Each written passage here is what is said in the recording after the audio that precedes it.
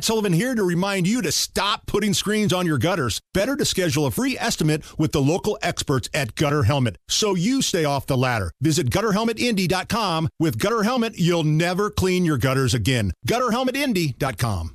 You set them up and I'll knock them back, Lloyd. One by one. We are gonna read Booze News, cause it's really fun. Once it hits your lips, it's so good. Nigel presents Booze News, Booze News. Yeah.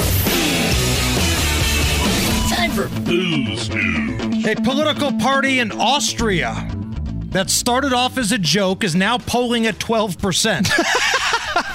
It's called the Beer Party, and the campaign promises include allowing bars to stay open 24 hours a day, 7 days a week, and one free keg per month for every adult.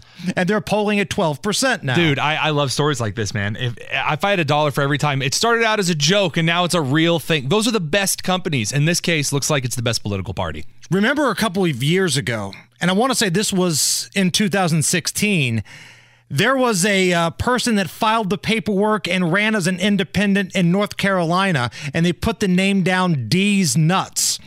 And D's Nuts started to poll really well in the Republican primary, and the news actually had to cover it. You know, in every election, there are always a few candidates people have never heard of.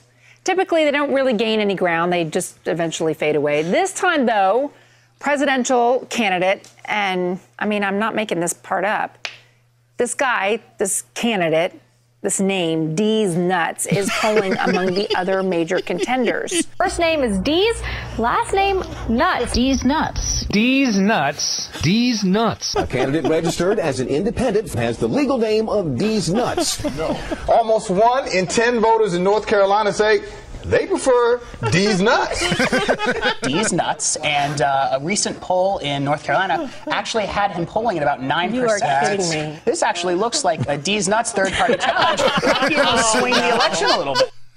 That's a true story. Those were real news reports. Got him! I love it. Top stories next.